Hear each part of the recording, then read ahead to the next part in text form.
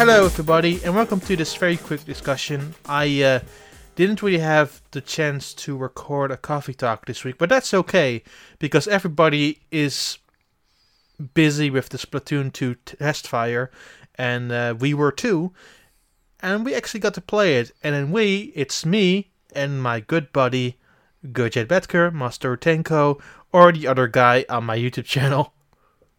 And I got a mug of coffee here, so it is a coffee talk. I don't have any coffee here. Shoot. Oh well.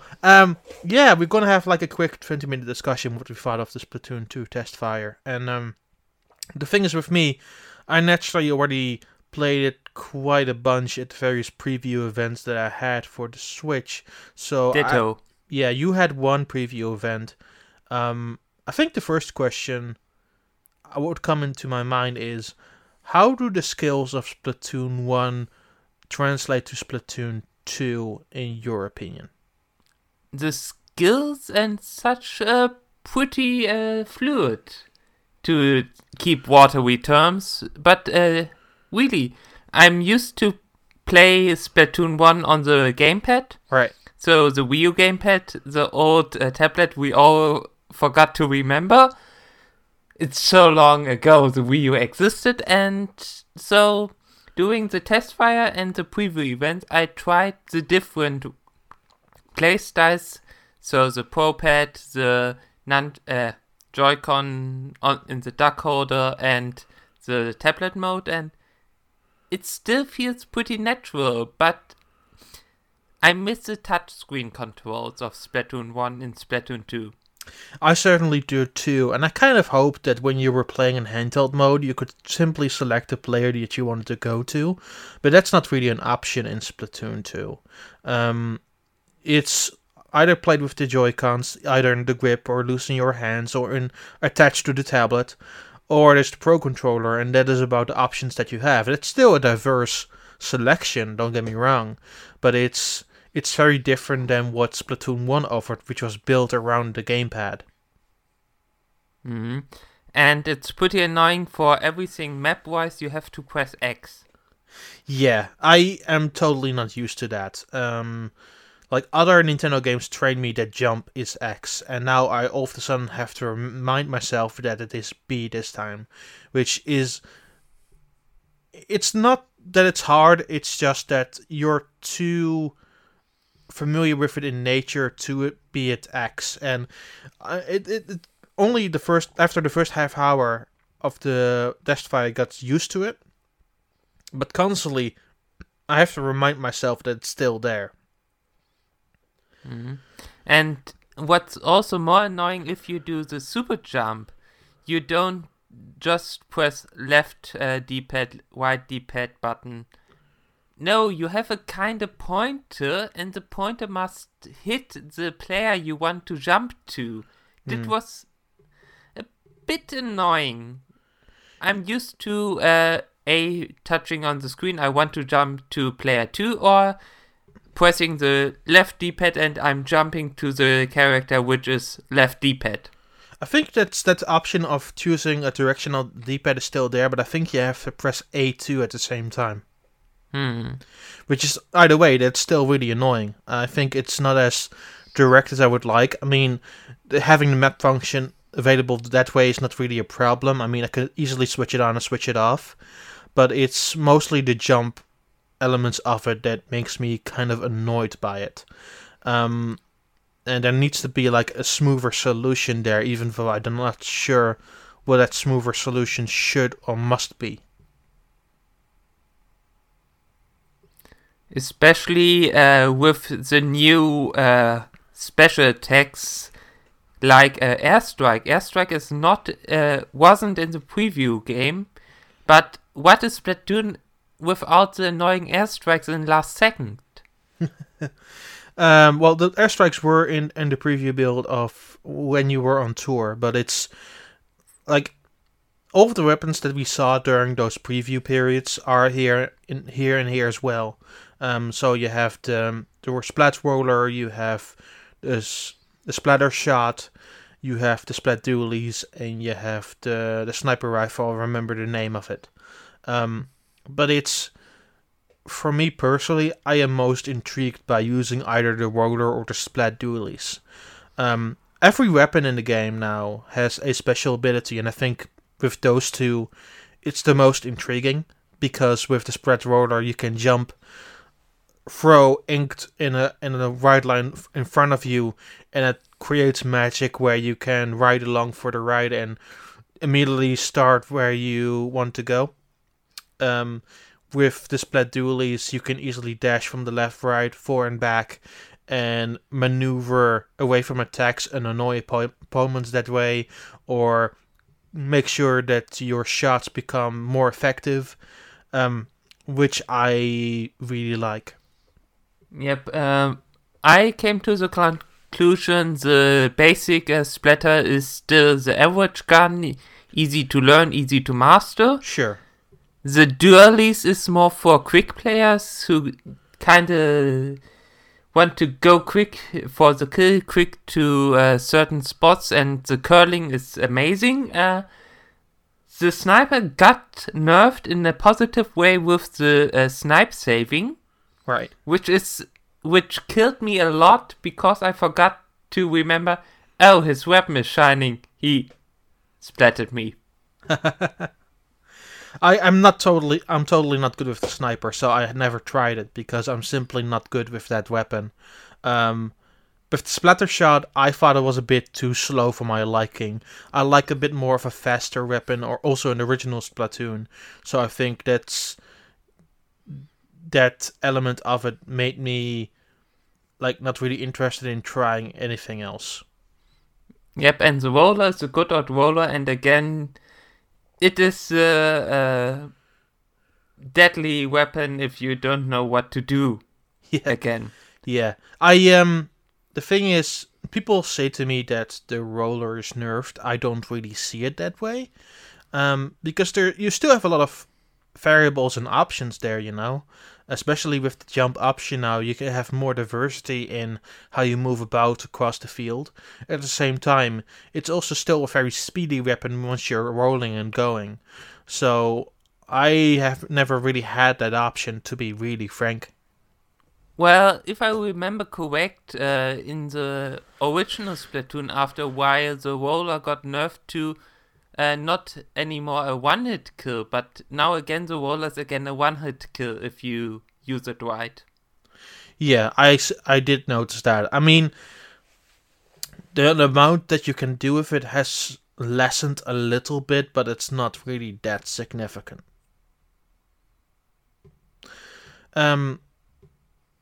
Then we go to the two maps that were available. One we already knew, that was the Reef, and we discussed that the last time in detail. But there's also a new map, which is the gym. It's a gym, yeah. It has some neat Easter eggs and secrets, but for Splatoon, more important is how the maps play. And I noticed the starting area coverage. I noticed a lot of new players which forget to cover the starting area with ink. Yes. For the final score. This they absolutely do, or they don't care. That's another option as well. I've met plenty of players who don't care about the starting area, or do it at the last 30 seconds of the match, for example, when they just got killed. With that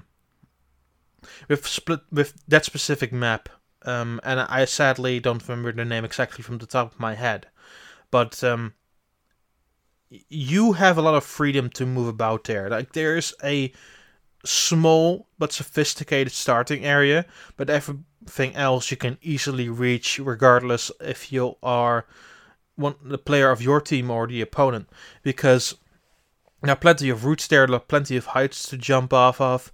There's a lot of variables in heights and movement, which feels like a really nice map to have.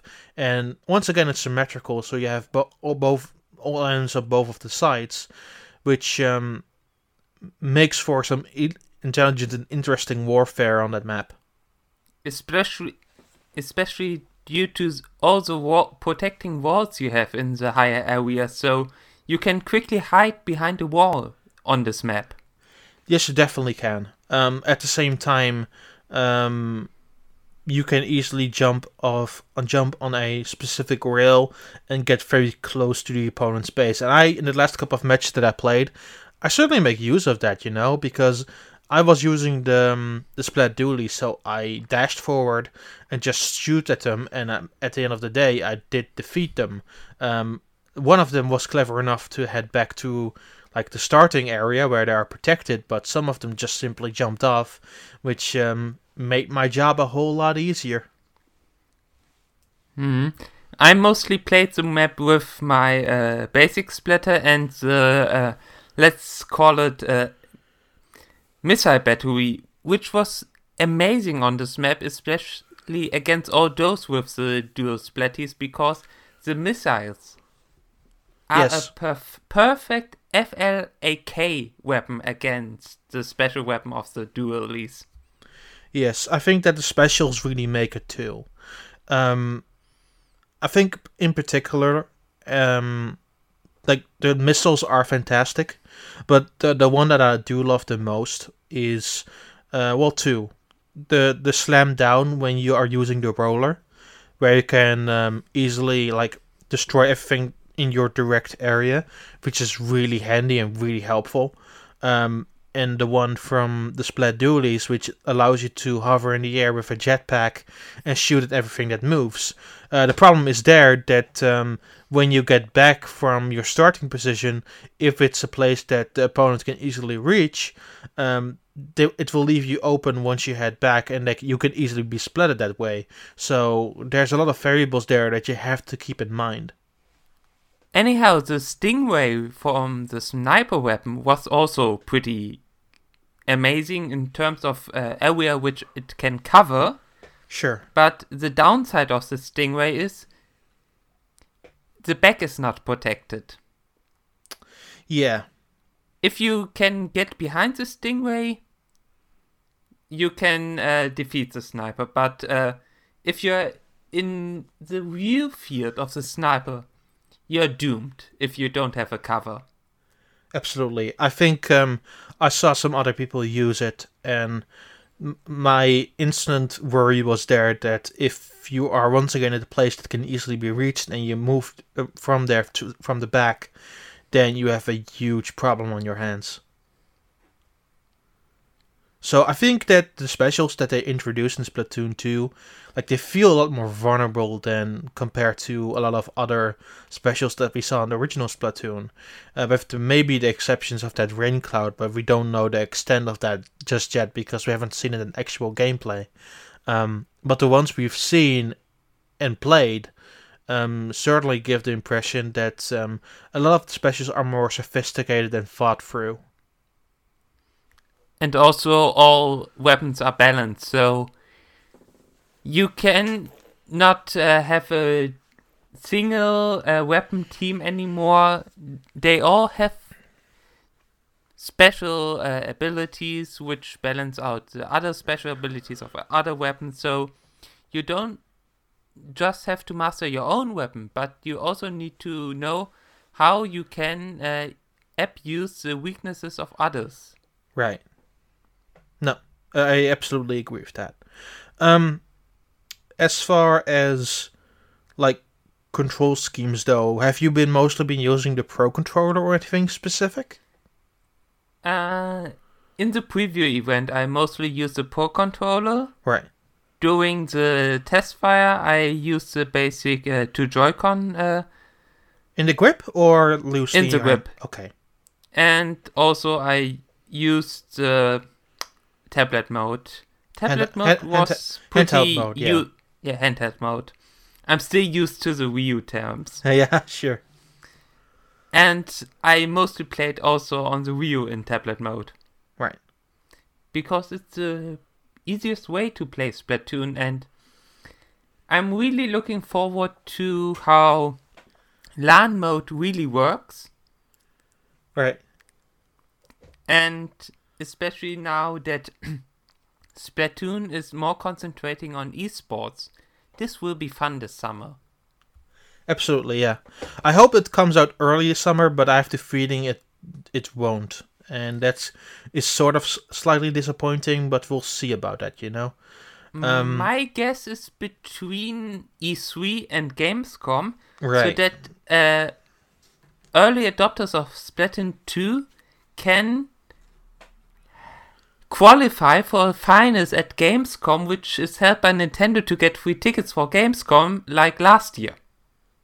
That will work. Yeah, absolutely. For myself at least, I used every single control scheme here at home. So initially, I played the first 1 hour and a half with the Pro controller. After that, I tried different options. I tried the Joy-Cons just loose in my hands, which feels kind of weird. Like, you have to move the gyro with the right Joy-Con and move the camera that way, and it feels kind of strange with how the buttons are positioned. While the left Joy-Con does all your basic movement and everything. I got used to that eventually, but it feels really weird at first, and it doesn't really feel that it's suited the best that way. But after a while, you feel it's totally playable, and I got some good kills out of there too. But I think the Joy-Con grip and the Pro Controller are definitely the ways to play. Second to that is definitely the handheld mode. Though I would put it more on the kickstand and play it in the tabletop mode more, because I love using like a regular controller. But it's not like it's totally unusable, and especially with the intricate movement that you need to do, once you're like in a swivel chair or you can freely move about, you feel it's kind of okay. Out of curiosity, did you play it with gyro controls on or also with gyro controls off? Because yeah, I noticed with the old Splatoon that if you turn off the gyro controls, a lot of tasks got harder. I definitely feel that way too, and I kind of can't unlearn the motion controls. So for me, it's, you know, I don't see it play it any other way. Maybe in handheld mode, if I really need to and I need to stick at one place. But we'll see when we get there. At this point, I'd rather prefer using the motion control. True. What I also noticed, because one thing I hated with the old Splatoon Splatfests, right, were the servers. But now, I never got a disconnect, I never got a lag, I never got a slowdown. Even when I streamed my first hour with the Global Testfire, there were no slowdowns, there were no lags, there were no disconnects, there were no ghost inklings. Right. I definitely had that problem too with the Wii U, where some of the online features would slow down significantly in a number of ways. When I was playing it on the Switch, I never had that issue. And tomorrow I will likely try to play it with just my mobile Wi-Fi, which will be terrible. But I will be at Dutch Comic Con tomorrow, so I'll likely want to try to see if that even works. At the same time, though, I would rather prefer like searching like a Wi-Fi connection for something like that. But it's good to know that at least if you're playing at home or somewhere in your home, that it just works flawlessly. And I look really forward to playing it like constantly that way. I also look forward to stable internet connections, Splatfest, or since, as said, Nintendo is more and more investing into esports for Splatoon, how the LAN esport events here in Munich will play with Splatoon, because as we all remember, Splatoon is now an official game of the European Sports League. Right. European Esports League. Mm-hmm. So that will be interesting for sure. I think what Nintendo might do, and this is just a might, I don't really have any idea, to be really honest with you. If they're doing like promotional material or stuff like where they work with organizers, I can easily see like them setting up docks where you can put your own Switch into. Yep, with to charge the stuff, and also with an instruction which LAN you have to connect to. Yeah. So that you, or better, the spectators only have to watch the preview monitor, which is always the 9th Switch, or maybe even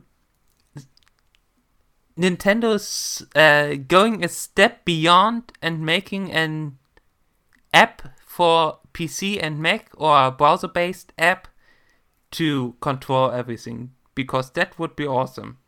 In-house streaming. That would be really cool. Yeah, I'm not sure if they're gonna do that. I feel that they need to have something that makes that whole process easier.